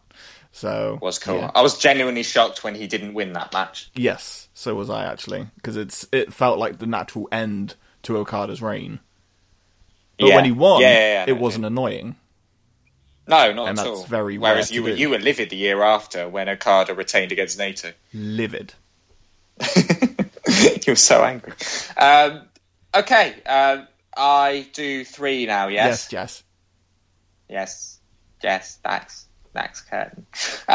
So my number 3 is the whole reason that this idea came about. It's Sexy Boy himself, Mr. HBK Shawn Michaels, his WrestleMania 19 entrance against Chris Jericho. Yes, good shout. I thought you were going to go ziplining. Good shout. No. This one is better because it's Shawn Michaels' first Mania back after being out for so long with his back injury. So he's feeling it. You know, he's got the adrenaline going. And also, this is something I thought about that isn't really talked about much, and I don't know if it would have occurred to you or not. This would have been the first arena Shawn Michaels would ever have wrestled in. Yeah, you're right. Because when he quote-unquote retired from his back injury before, WWE weren't doing arenas, not even for their big shows. No, it was just standard venues, wasn't it? Yeah. So this would have been his first truly massive show, which I think is pretty cool as well. And when you think what of a legend he was, even at that point, and he'd never done one before this. But he comes out, he's got all the glitter cannons that are brilliant. It's just, I mean, if anyone else was doing it would be the lamest thing in the world, right? But because it's Shawn, it's just awesome. And even more so, a couple of them are duds. A couple of them don't work. Quite a lot of them don't work. Yeah, I think he fires off 5 and like 2 or 3 don't work. It's quite a lot. But JR, amazingly, when they're not working, he says on commentary, he's like, damn, that Jericho, I bet he messed with the cannons before HBK came out. And then, turned up early to the arena. That should have been in the menu of WrestleMania. You know, that documentary we go on about all the time. Jericho fiddling with it. Oh, I've missed that. Because King then ruins that by going, the pyro guy's got a sense of humour. Yeah, he does. But... yeah, it's great, the glitters, and even when they don't work, Shawn runs with it brilliantly, just the way he sort of pretends to cry and shrugs it off. Do you remember the last one he sets off? So they're all positioned down the ramp, and he's firing them into each section of the crowd. He's going down the ramp. So 2 don't go off, one after another, and he shrugs, and he's like, oh no. And the last one, he's like, he's praying to God, he's praying to Jesus, and whatever spirit is up there, and he's like, come on, and it goes off. And the crowd, the pop it gets is so ridiculous. If that hadn't gone off, do you think Shawn would have denounced his Christianity then 100%. And there? Yeah, me too. And then he gets in the ring, gets his pyro, then spins around, and amazing camera work. The camera hits him from the other side, and he gets all the fireworks going across the top of the stadium, which just looks incredible. And by the way, this isn't that long after 9/11, so there were probably Americans freaking out somewhere. But they just blew, just incredible, and I love it. Like Shawn Michaels, looks gassed after his entrance. He's clutching himself like he's got a stitch. It's brilliant. It's such an over the top, ridiculous entrance, and everything I love about Shawn Michaels is that entrance. And they were quite rare back then to do kind of special, quirky entrances and all of that. So it did add something to the Mania itself. Another thing that they kind of edit out quite a lot, and I remember it happen, I've seen it a couple of times, is so Shawn's doing all of his pyro stuff into the crowd, and then it pans to Jericho in the ring, who's standing on the second rope or something, and he's just got the most grimmest, pissed off face, and he just lifts up his middle finger of just fuck you, Shawn, fuck you. And it's just the best camera cutaway I've ever seen of just I hate you so much. It's great. And do you remember the end of this match when they shake hands and cuddle, and then Jericho low blows Shawn? Yes. It's a really odd finish, isn't it? To leave, it's Shawn Michaels' first big WrestleMania back, and he leaves by being kicked in the balls. Well, it keeps Jericho strong, doesn't it, as the heel? Because he wrestled a fantastic match that would turn anyone babyface in that contest. You know, the respect the crowd was giving him was huge. So I think he was maybe called an audio, but can I kick you in the dick? And Michaels was like, aim for the thigh, kid. Yeah, I agree. Yeah, you're right. It is a great match. Really, really good match. My number 3 comes from ECW, technically. Oh, is it WWE ECW? It's WWE ECW. And I think you know what I'm going to say. ECW One Night Stand 2006. John Cena entrance. Yeah. Not literally, that's the wrong way to use that word. Practically, virtually, figuratively, being thrown to the wolves, John Cena, for this entrance. I have literally written in my notes, walking into the Lion's Den at peak Cena heat. There you go. That's exactly what this was. So for people unfamiliar with ECW and the Resurrection, because I know a lot of us have blocked it out, ECW was a very hardcore promotion back in the 90s that was super cool and awesome. They went out of business. WWE bought them. Well, you sold it to me. WWE bought them and it lay dead for a while. And then they thought, hey, let's resurrect ECW during the start of our PG era. That's a smart plan to do. And they did these one-night stand events, one in 2005, one in 2006. And 2006 is fantastic. Rob Van Dam had won Money in the Bank, and he wanted to cash in. He announced it beforehand to face John Cena at One Night Stand in the old ECW arena. And the crowds make everything in wrestling. You can take a very average match and make it a 5-star if the crowd are into it, and that's exactly what happens in this match. Rob Van Dam comes down to a godly hero's welcome because he's the whole effing show. And then the tension of Cena's music about to hit and everyone waiting, and then it hits and the boos are unbelievable. And I love John Cena for this because he plays it like a big fight. He's going in as the underdog. He just holds the title above his head, hat down low, and just walks through the sea of middle fingers and some very choice vulgar words. He gets in the ring, and the crowd is just all over him. And John Cena's typical thing, is take off the shirt, throw it into the crowd take it, they throw it back at him. He does this, 3 or 4 times? Yeah, even the security guard throws it back. Yeah. That big black guy in the suit. Do you remember? Yeah. He throws it back and then just throws up 2 middle fingers. He goes, "Fuck you, Cena, fuck you!" And then just turns around back to his security job. I bet Cena felt safe in that moment. And then, people were throwing toilet paper at him. I remember John being in the corner and this toilet paper perfectly lands over the top ropes, kind of cornering him in. And I was like, it's great. That's brilliant. And the crowd are just all over him for this match. And there's the famous sign that's been done to death, but it was actually probably legit in this event. It said, "If Cena wins, we riot." And I honest to God believe that would have happened. Yeah, you're right. It's been done to death since for the first time at this show that was seen. It was like, oh, shit, when you saw that. And the crowd don't let up either. He does his moves, the 5 moves of doom, and they're chanting same old shit.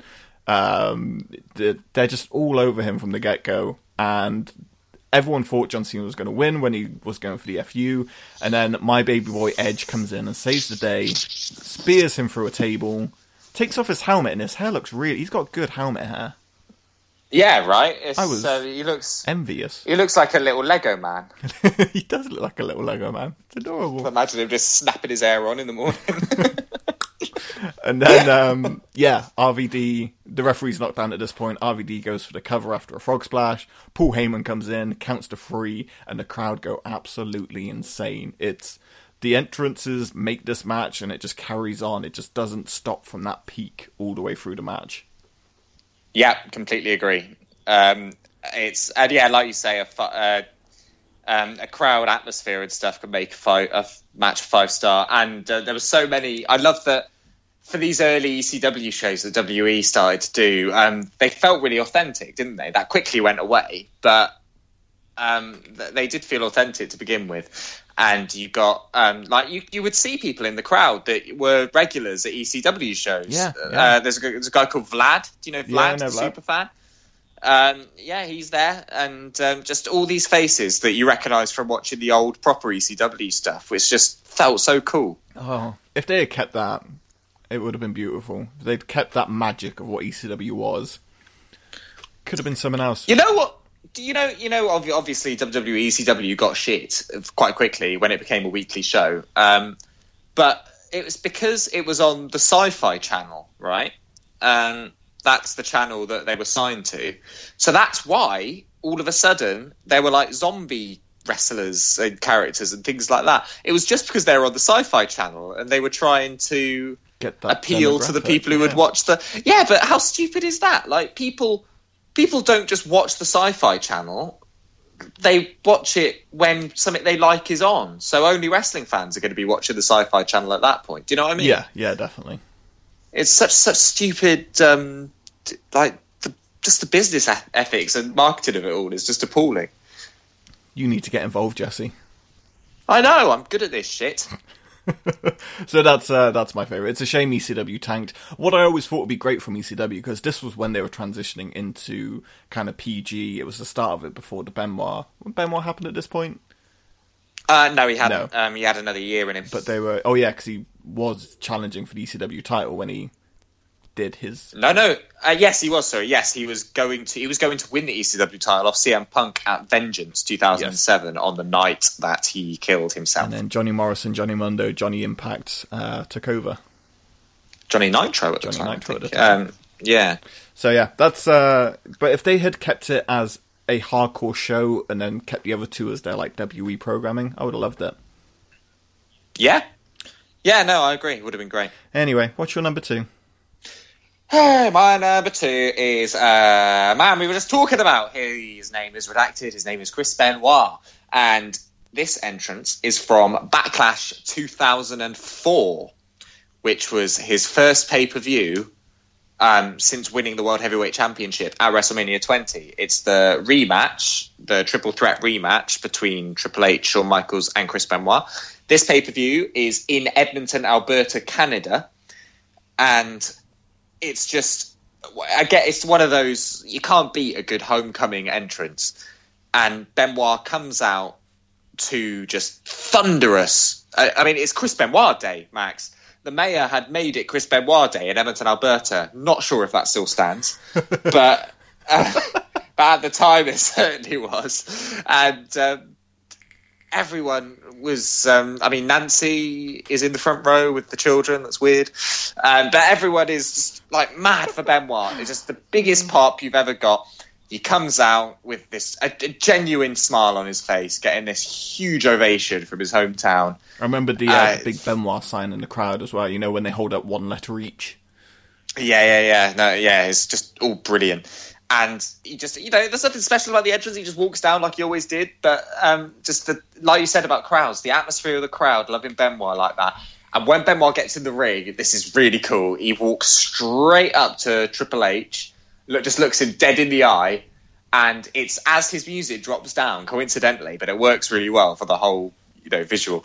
Just walks up to him, stares at him right in the face, and then just slowly lifts the World Heavyweight Championship above his head while he's staring like nose to nose at Triple H. It's just no fear. It's brilliant. And then he turns and does the exact same thing to Shawn Michaels, and that's cool. It just felt so like the swagger Benoit had being in his hometown, being the underdog, you never win the big one, whatever. That was the story they were doing. And which was, rooted in reality, obviously, much like Daniel Bryan at 30. But just his arrogance, like, I've got the belt, I know I'm retaining it tonight. Just the confidence in him in that entrance is awesome. It just felt super real to me. I'm gobsmacked you got a Chris Benoit into this list and made me believe it. Well done. Yeah, right. Thank you very much.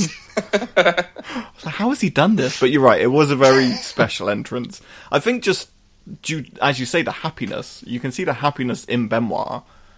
Yeah. Because he's always very stoic. The same thing happened with Edge TLC match, and whenever it was when he faced John Cena in a TLC match for the title, and it was in Toronto. Oh, yeah. And Edge was like peak heel, but the crowd, you can see when they focus in on Edge and they announce him as the champion, you can see him trying to hold back the tears because the crowd are just like, "We love you, Edge." And he's like, "This is beautiful." The Canadians, man, the Canadians love their own. Well, we know this with Steve. Any time we mention a wrestler, he goes Canadian. We're like, yeah, we know. So yeah, a lot of Canadian pride, that's for sure. Yes, absolutely. No, I'm glad you liked that, and I fully recommend that match to anyone who hasn't seen it at the entrance and seeing. I know it's weird because it's Benoit, but just seeing like the genuine emotion of that man and his joy is quite wonderful in an odd way. Definitely. Excellent choice. My number 2 is also Undertaker, but my favourite Undertaker entrance. It's pretty hard not to have Undertaker on to leave him off a list, because there's so many epic entrances that he's done. It just has to be included. Yeah. So mine actually comes from WrestleMania 29, where he faces CM Punk. Ah, okay. So Punk has a cool entrance. He has Cult of Personality play live, and it's one of the best wrestling band live performance there ever is. Living Colour, they're awesome band. They're touring with Fishbone at the moment. That would be cool. Yeah. How awesome would that? I think they're only doing America, which is a shame. But yeah, Living Colour and Fishbone, what an awesome show. I like that. I like it.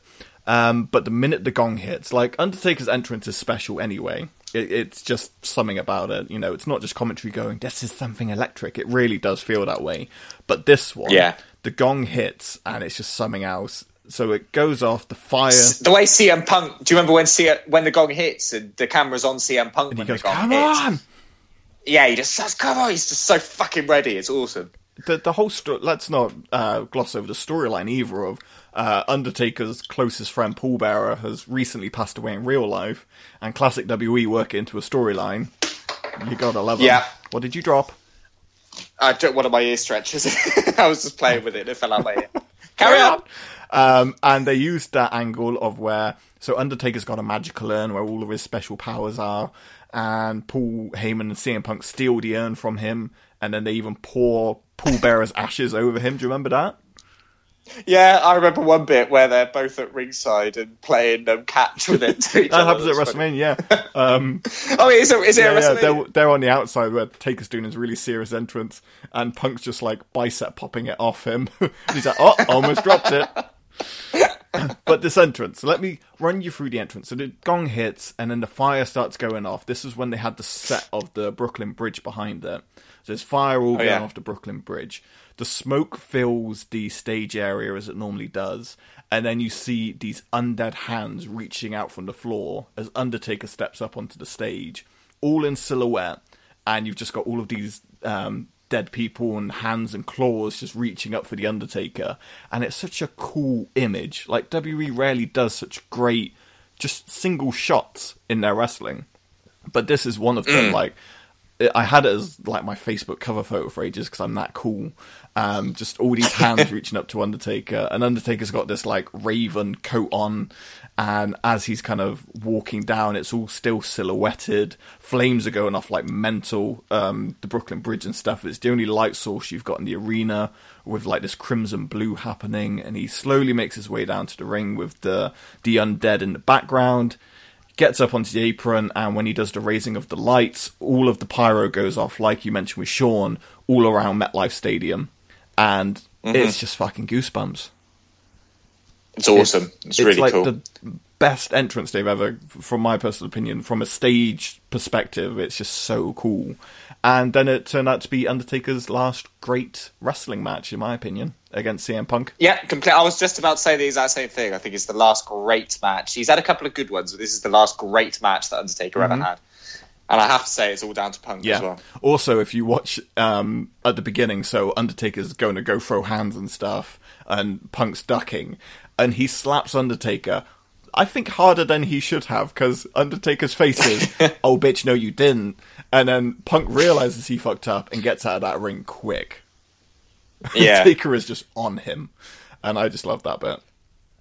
Side note, Paul Heyman, when he dresses up as Paul Bearer, looks more like Paul Bearer than Paul Bearer. It's weird, right? Yes. Yeah, in the free package before this, they showed clips of Heyman dressed as Bearer, and it was absolutely uncanny. It took me a while to realise it wasn't Paul Bearer.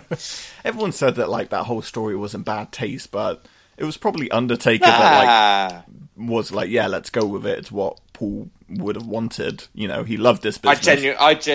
I genuinely believe Paul Bearer would have absolutely loved it. I think he would have thought it was brilliant. 100%.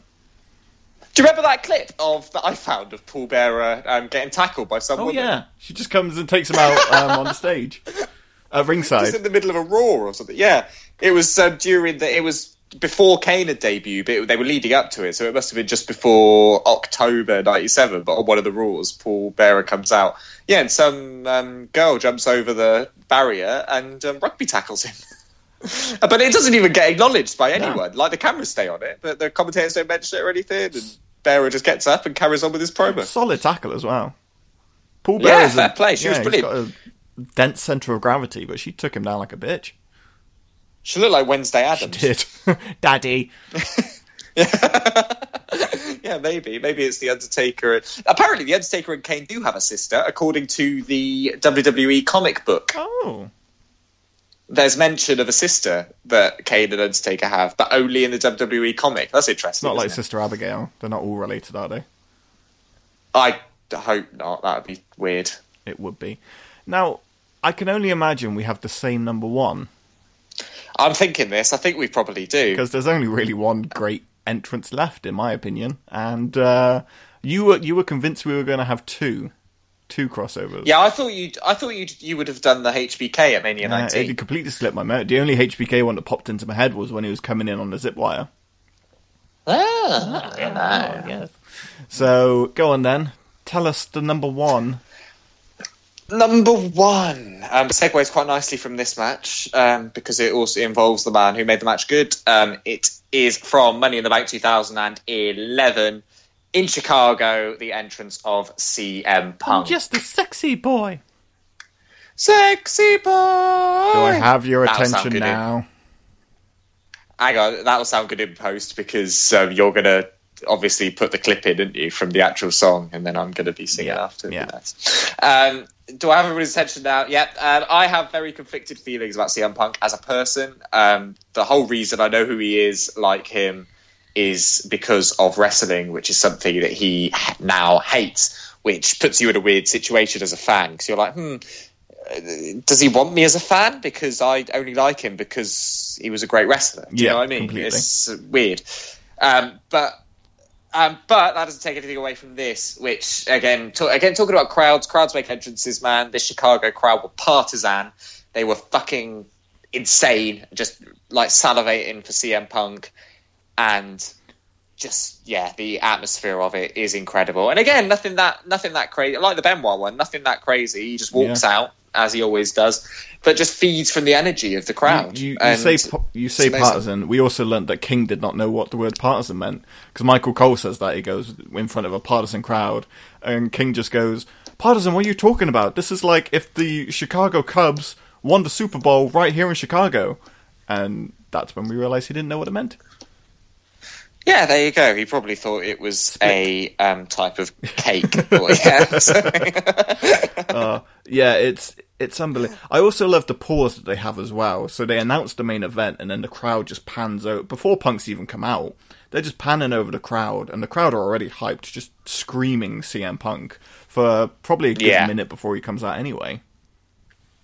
It's great. And as much as I love the Cult of Personality Living Colour song, there's something about the Killswitch Engage song that he had before that works so well with this entrance in a way that the Cult of Personality wouldn't have done. Do you agree? 100%.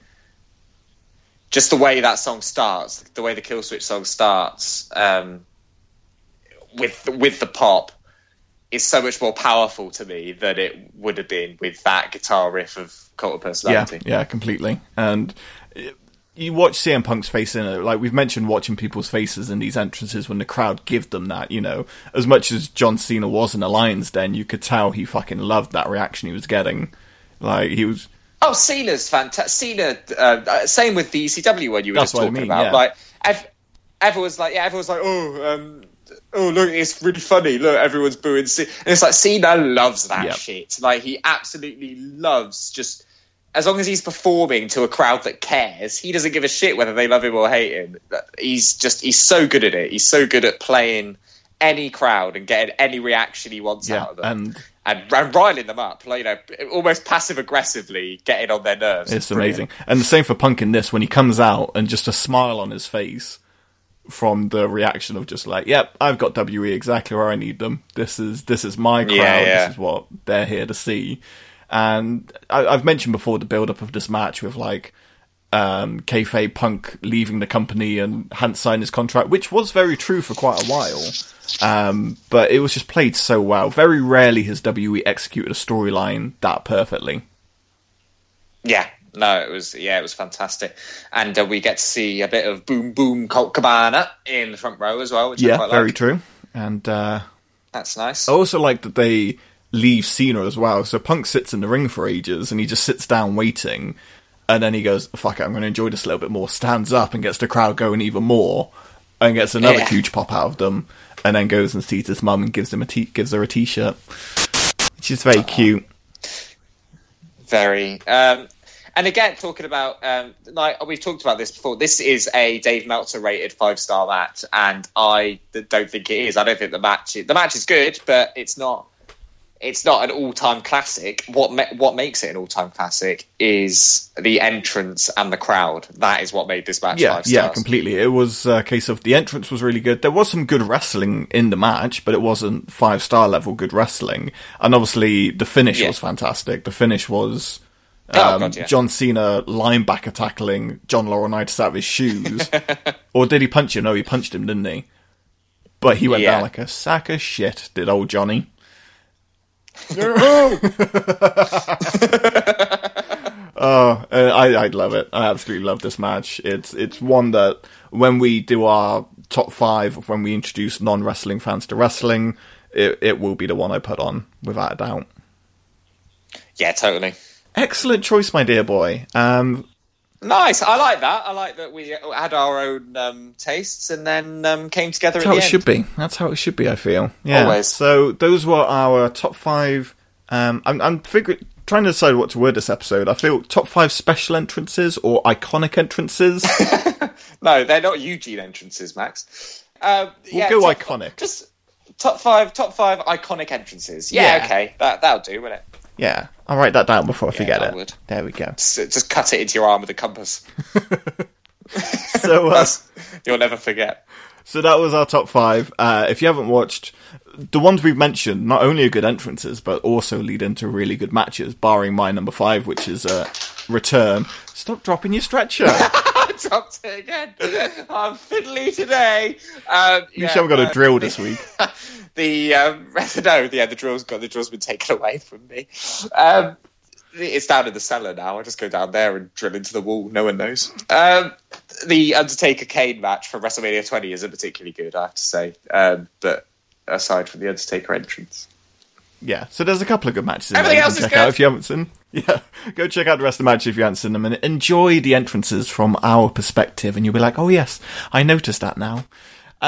In 2 weeks' time, when we're back, we will have another interview, because I'm fucking organised, Jesse. You're getting on it. You're actually doing very well so far, but you will falter. Thanks, mate. Yeah, a year is a bit pushing it. You're committed to it now. I don't think there's that many wrestlers in the world. Yeah, we're just going to. What's that? 26 episodes in a year? There's not that many. That's the whole UK scene. Yeah. And half of them can't be interviewed because they work for WE now. Yeah, exactly. Bloody typical. So, yeah, please join us again in 2 weeks' time where we'll have Sam from Wrestling Resurgence, and we'll have another top 5, which we have yet to decide on because we're not that organised. It's a little treat every fortnight for our listeners because they get to they've no idea what's coming up. Then it pops up on their phone and they go, "Oh no way! Iconic entrances. That's rad!" Like it's a nice surprise for them. Exactly, and also well done to our winner of our first competition, who guessed our guest this week. Yeah, follow us on the social medias on Got Till 5 on Twitter and Instagram. Whenever we have a wrestling guest, we're going to be doing a little tease of who it might be, and I'll be putting up 4 images, and you just have to guess who it is. They're very easy to guess, or just look at the person above you and say what they say. That's pretty much what everyone did on this one. And we'll send you out some Got Till 5 goodies in the post, so keep your eyes peeled for that one coming Who won soon. This one? His name is... I don't fucking remember. Danny something? We can have a look. We can edit this.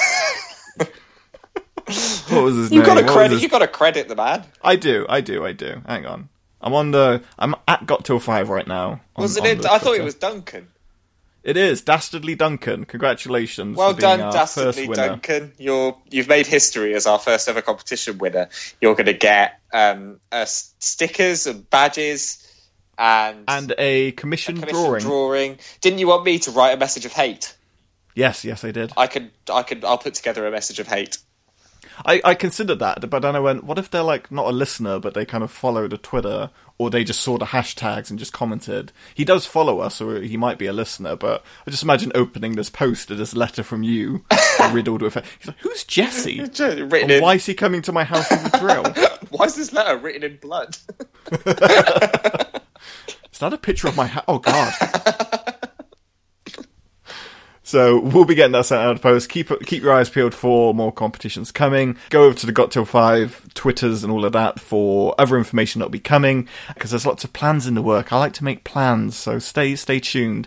And we also have a website where all of our links can be found, and that is Jesse Benz. GotTill5.com. I feel like you haven't said that in a while, so I wanted to get that in there. Thank you. But I feel bad plugging it because you haven't updated our alumni page, so get on with it.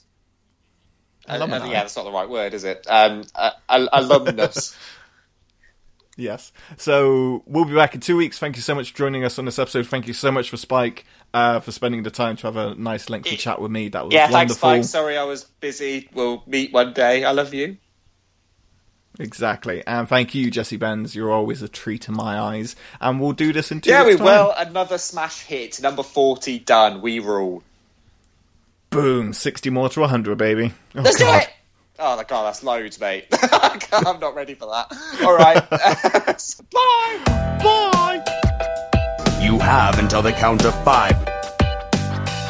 I happen to love the number 5. It's a beautiful number, a glorious number. You got to the count of 5.